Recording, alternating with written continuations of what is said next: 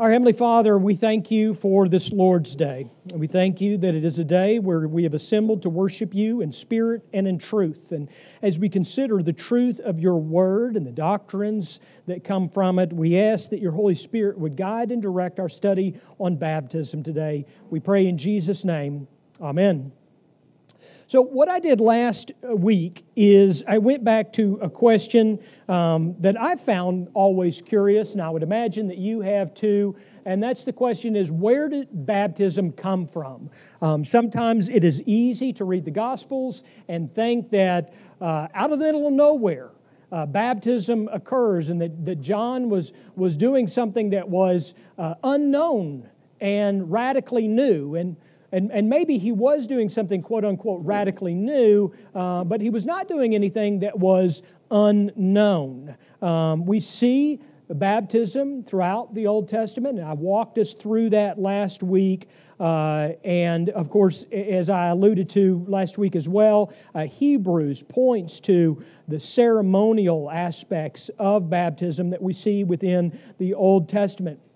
But in the New Testament, what we see is the conclusion of the Old Testament picture, which concluded with John's baptism, and we see the New Testament issuing forth this sign and this seal. And of course, that's language taken from Romans chapter 4:11, where the Apostle Paul is talking about circumcision and Abraham, and that circumcision was an outward sign. It was a seal, and we understand that to be the same as in the New Covenant with the sacrament of baptism. And so what was once the mark of God's Old Covenant people, that is circumcision, is no longer required.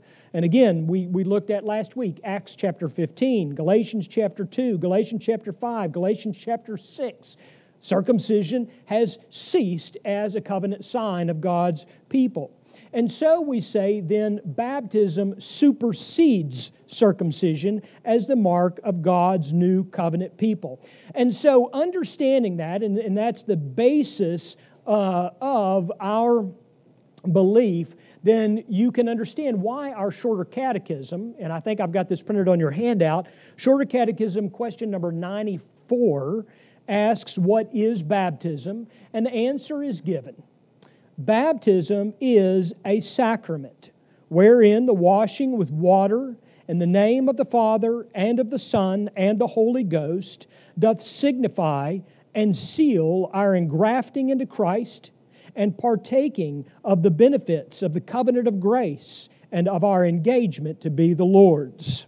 Now, there's a lot there in that one answer, as you would expect, in our shorter catechism. And so I want to unpack that and look at that in a little bit greater detail today under the heading of what is baptism. Now, since the baptism is the mark of God's covenant people under the new covenant, as circumcision was under the old, again, it is helpful for us to go back just briefly to what we looked at last week, and that's Romans chapter 4, verse 11, in which it says that Abraham received the sign of circumcision as a seal of the righteousness that he had by faith. Now, there are a couple of important words there for us, and again, our catechism points these out, but you'll want to remember at least these two words as we look at baptism today, and that is the word sign and the word seal. Circumcision for Abraham was a sign that pointed back to Abraham's justification before God. It was an outward sign that he was marked by God as His covenant child. Circumcision, as Paul makes clear, did not make Abraham God's covenant child. He didn't receive circumcision and then, finally, he got the mark. Now he's God's child. No, that's not the case. It marked him as such as an outward sign of an inward reality.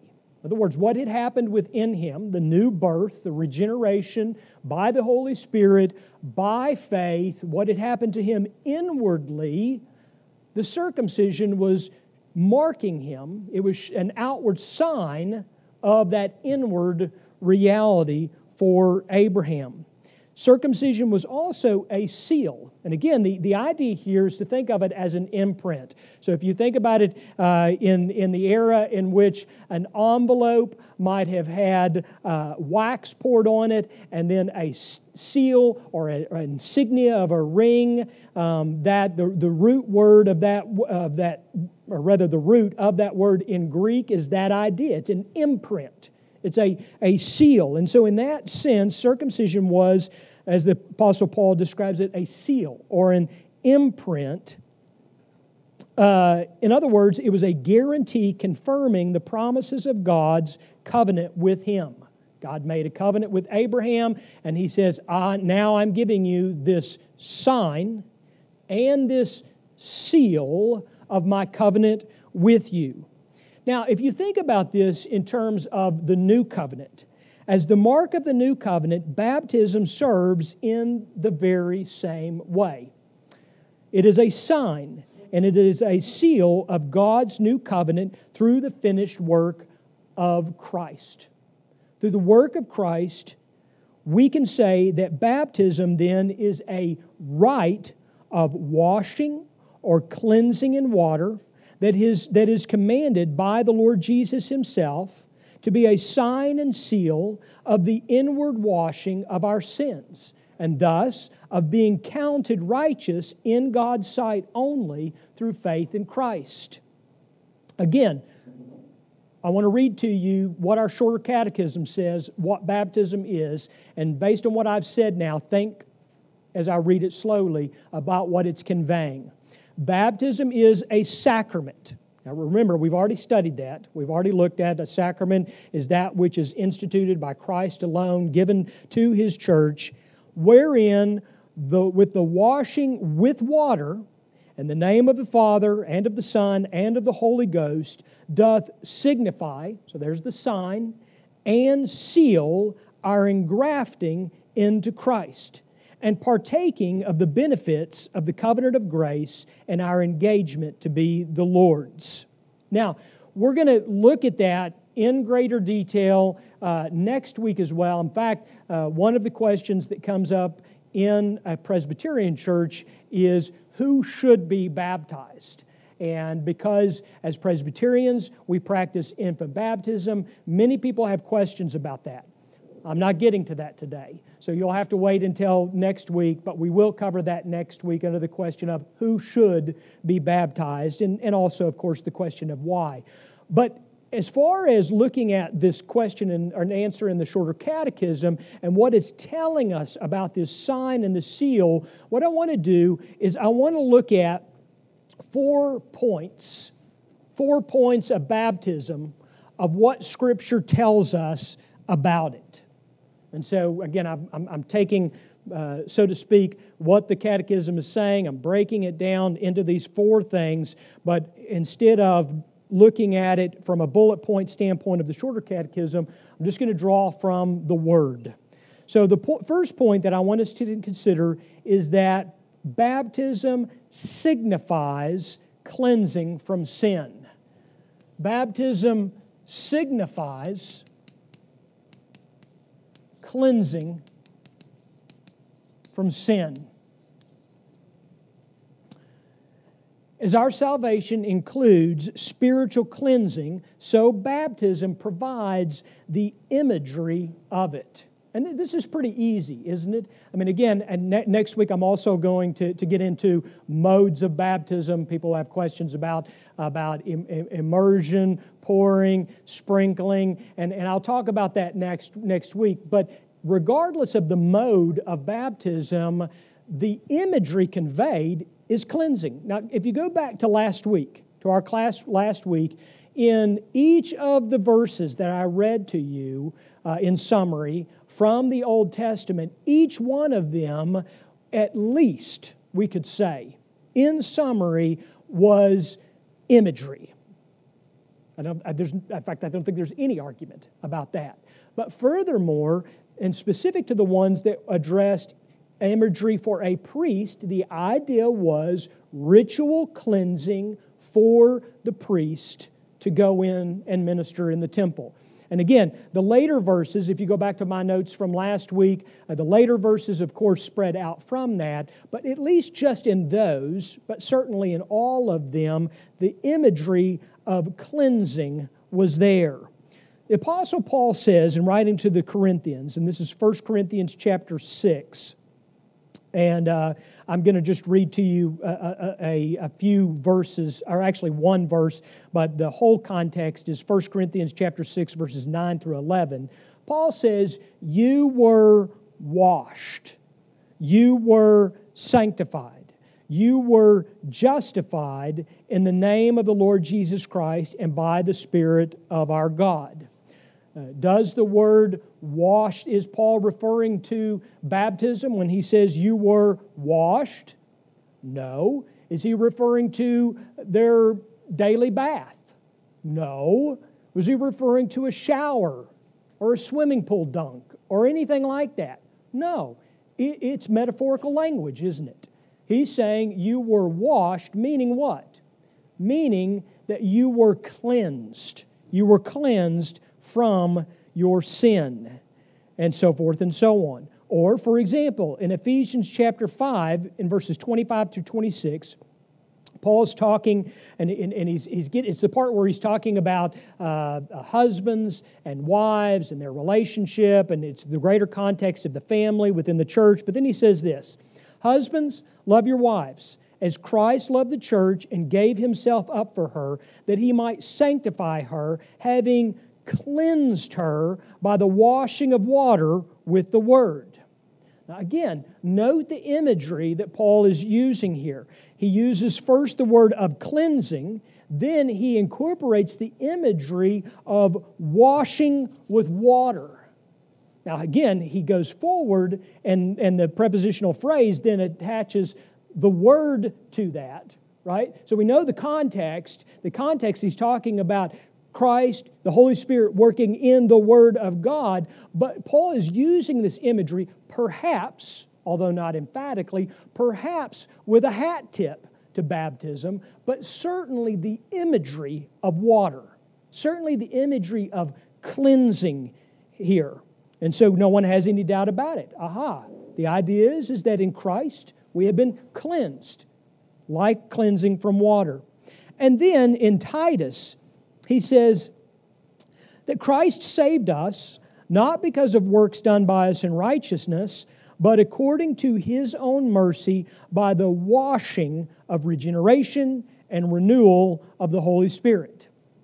And again, that word translated here as regeneration is where we get the concept of born again. Regenerate, to be birthed again, to be born again, and the renewal, that is the renewed, the life-giving that we receive through the Holy Spirit, through faith in Christ. Now, in each of these examples, and I could give you more, but in each of these examples that I've given you in your notes from 1 Corinthians, Ephesians, and Titus, each of these is teaching us that in Christ we are cleansed of our sin. And imagery of that cleansing is water. Therefore, when we are baptized or when we witness a baptism, we are seeing a picture. Just as like when we celebrate the Lord's Supper today in our worship service, which obviously I'll go into in the coming weeks, but we are seeing something depicted. There is imagery that has significance. Well, that is certainly the case in baptism, and it's why our shorter catechism and in our tradition, why we put such an emphasis on the church being present at a baptism, because a baptism is preaching. We are looking at it, and at least, in my point number one, at least we should see, although we should see more, at least we should see the picture of cleansing, the significance of cleansing from sin. Point number two, Or actually, let me read this quote. I thought this was good. Guy Richard, in his book on baptism, says, "As water applied to the body cleanses the outward person of all physical dirt and defilement, so the blood of Jesus cleanses the inward soul of the spiritual dirt and defilement of sin." Well, if that was the sermon preached every time you witnessed a baptism, that's a good sermon, right? To see that and the imagery, the significance of the blood of Jesus cleansing us. So that's the first thing that we see in baptism. The second thing that we see is that it signifies the outpouring of the Holy Spirit.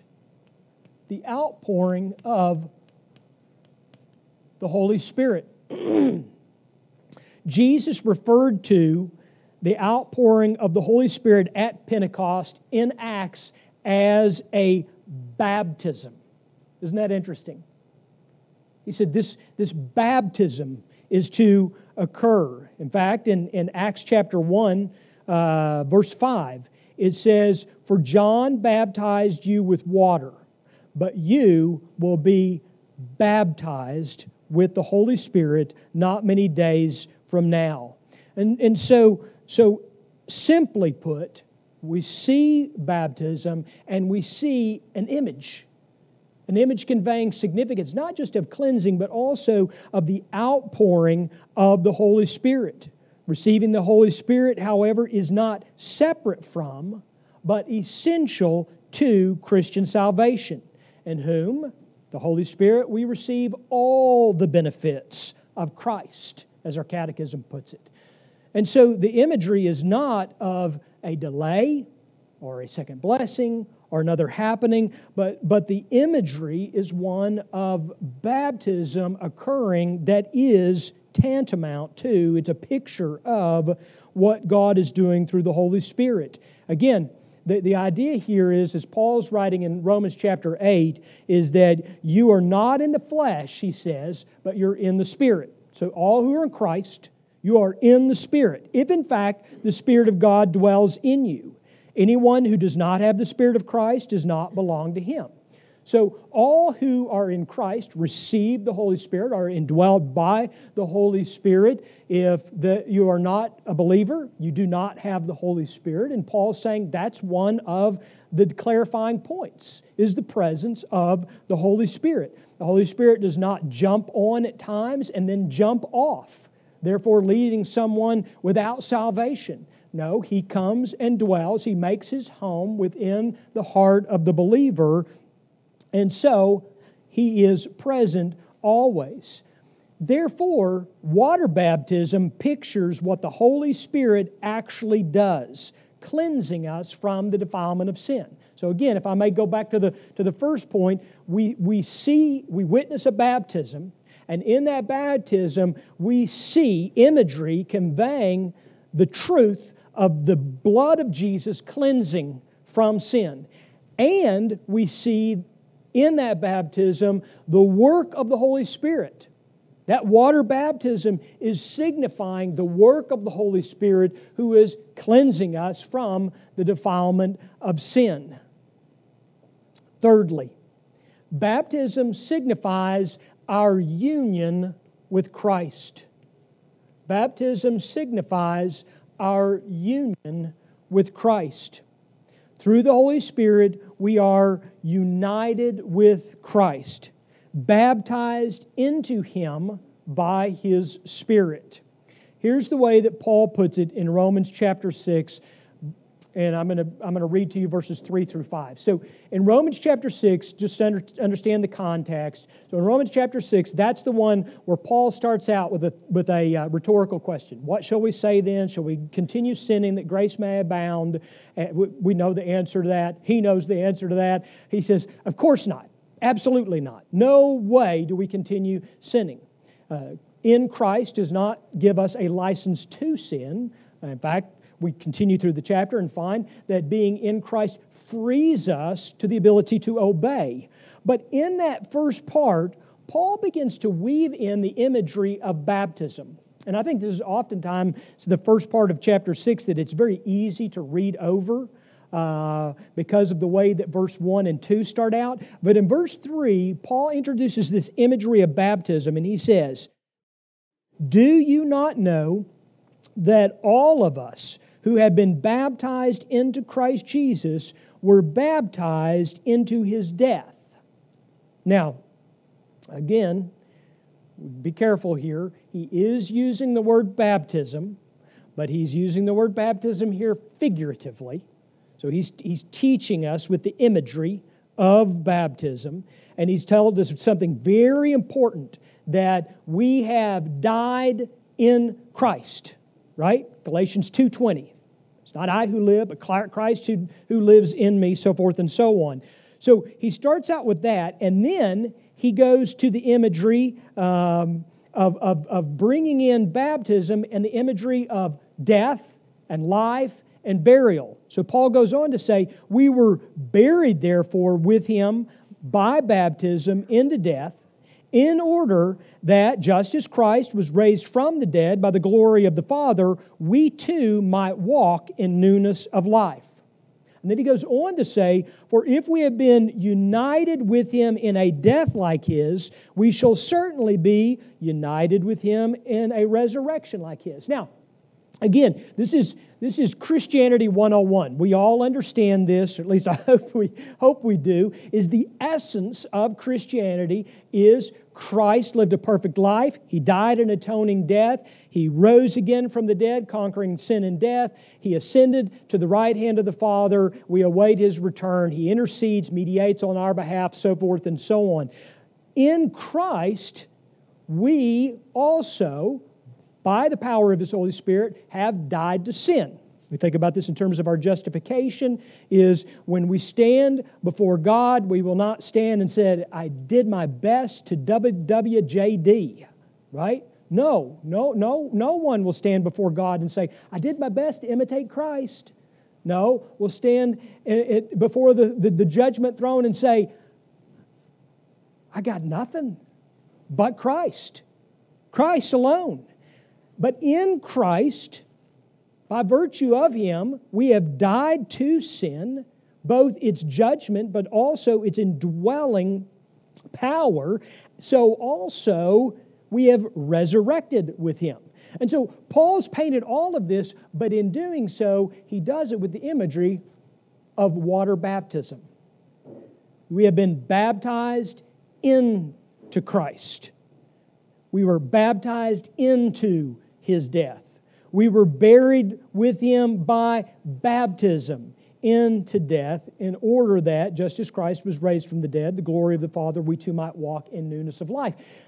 This is why some of you, and I don't know of all of you, but I imagine some of you have witnessed, for example, a Baptist baptism. And a lot of times, a Baptist minister will, as they're typically dunked backwards, as they're dunking them backwards, they'll use this terminology. Buried with Christ in baptism, raised to walk in newness of life. Well, it's quoting directly from this part of Romans. And there's nothing incidentally wrong with that. In fact, good for them for quoting directly from Romans chapter 6, right?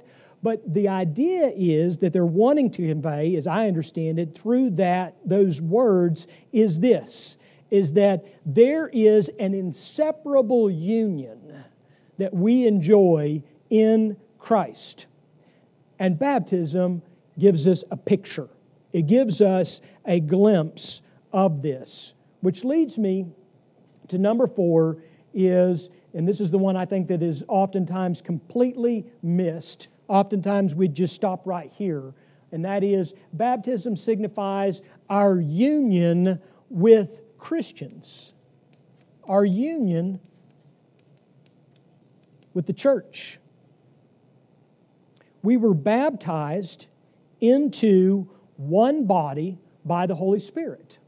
Now think about that.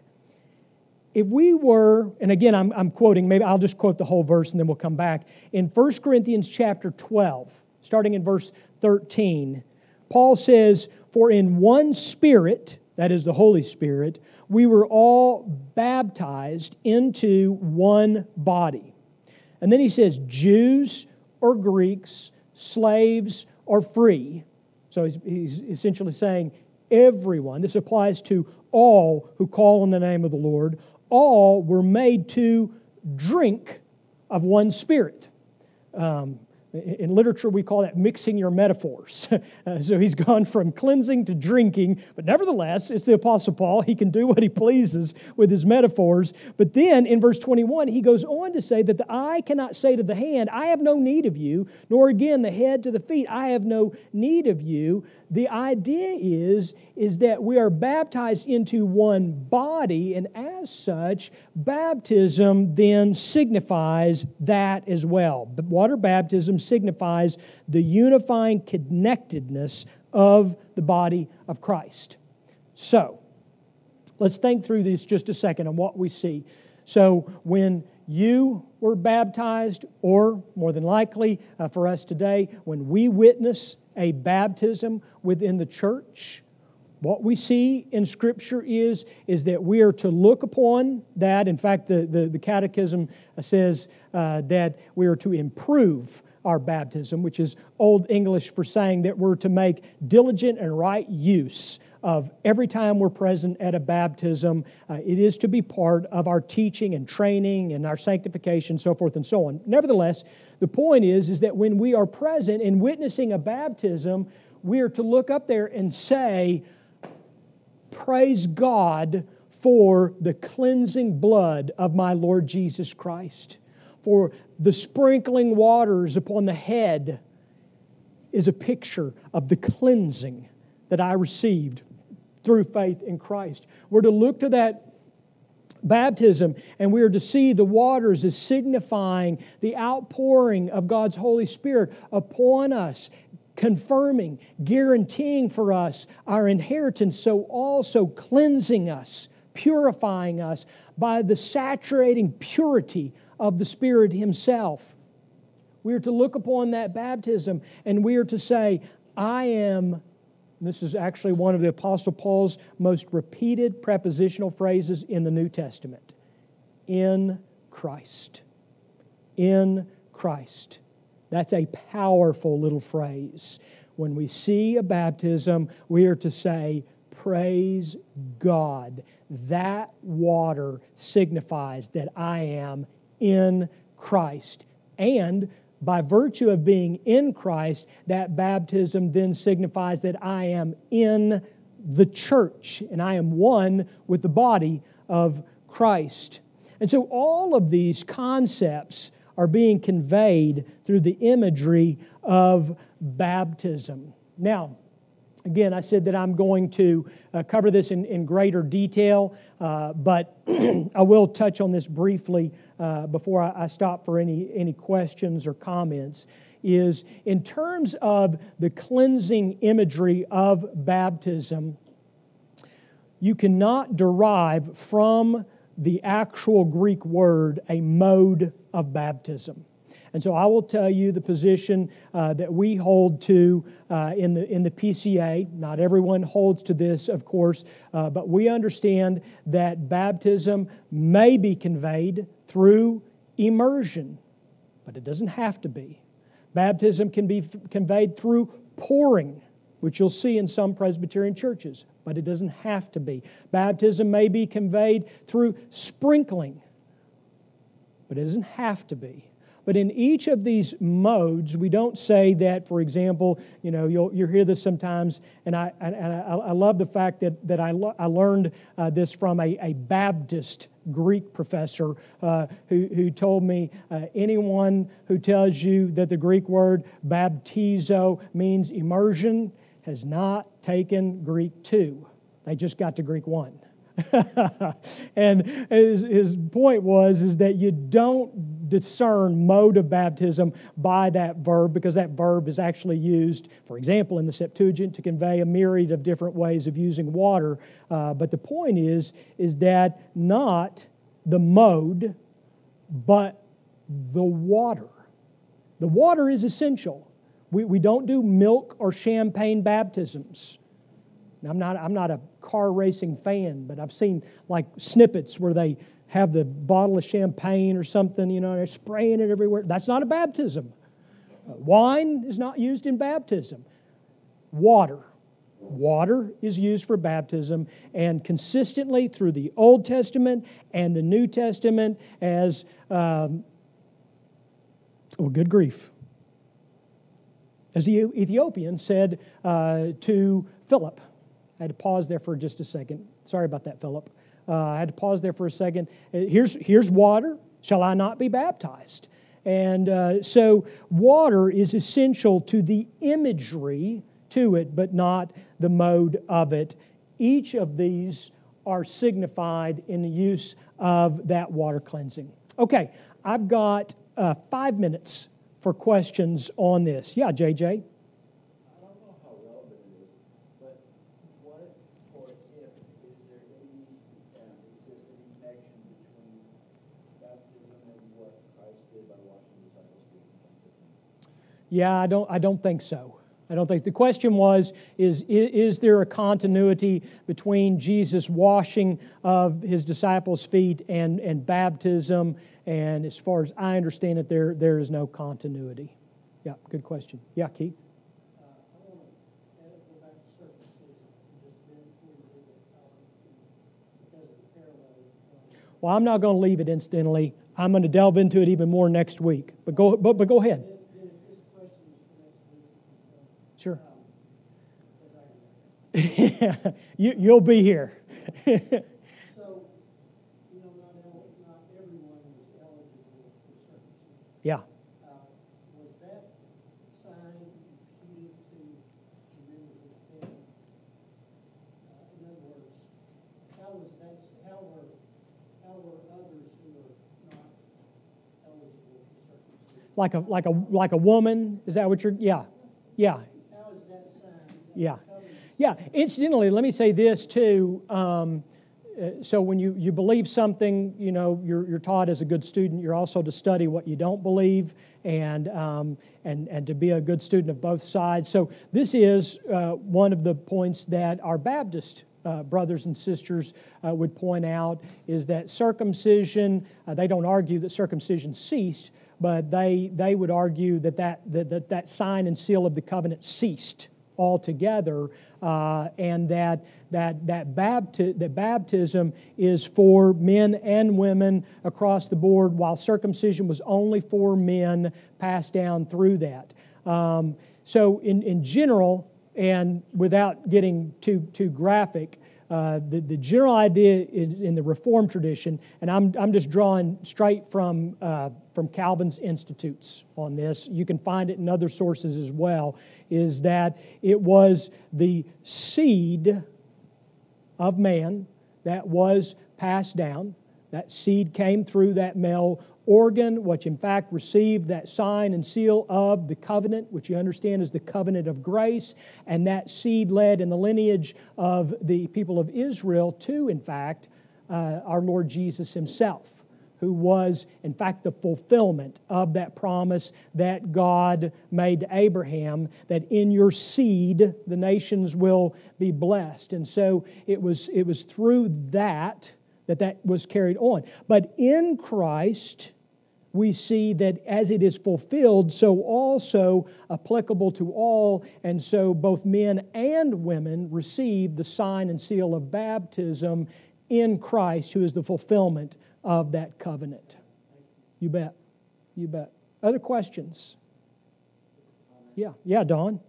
The covenant was made with Adam before he existed. Therefore, the sign was given to him, his responsibility to form her and teach her and so forth. Mm-hmm. So likewise, I think by choosing circumcision, it's reinforcing that it is the man's responsibility for him and his family and so forth to do these things. Yeah. And the woman, by her union with him, is circumcised. Yeah. She's spiritual person. Yeah. So Don's conveying one theory on the idea of it being carried down through men. That's incidentally not a theory that I hold, but it's definitely a Reformed theory. And so the struggle that I have with that theory is it attaches to the covenant of works, not the covenant of grace. And so that's where it becomes complex for me anyway. But it's certainly a theory in the Reformed tradition. Yeah, JJ? More of a comment, that was what really put the nail in the coffin per se for me in baptism. In the Old Covenant, it was one nation that God had singled out, so there was one sex was given the sign. And then in the New Covenant, it includes women, children, men. Yeah. Yeah, that's a great point. We see the idea of and that's a great point in terms of the expression of the covenant. For example, when the Apostle Peter on the day of Pentecost, the people cry out, what must we do to be saved? And he points them to baptism as a sign and seal, and also for your children. These promises have been made to you and to your children. We see the Apostle Paul then expanding on this. So keep in mind that, I know you're all good students of your Bibles. Remember this, that when we're walking through the book of Acts, it takes a while for the apostles and the other disciples of Christ to fully grasp that Christ has opened the door to Jew and Gentile alike. And we see that at the Jerusalem Council, and they're really wrestling with this. Well, certainly, they're still wrestling with this when we get to the time of the book of Galatians,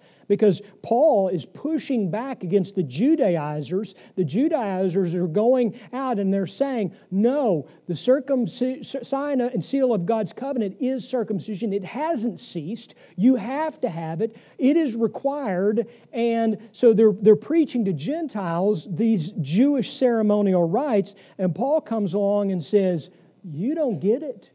You don't get it at all. It is, to JJ's point, this is no longer for men, but men and women and their children, and all of these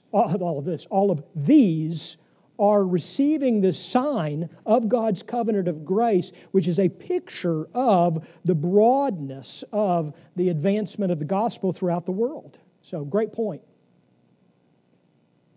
Yeah. You were going to say something? Okay. All right. Any other questions? We've got 30.2 seconds.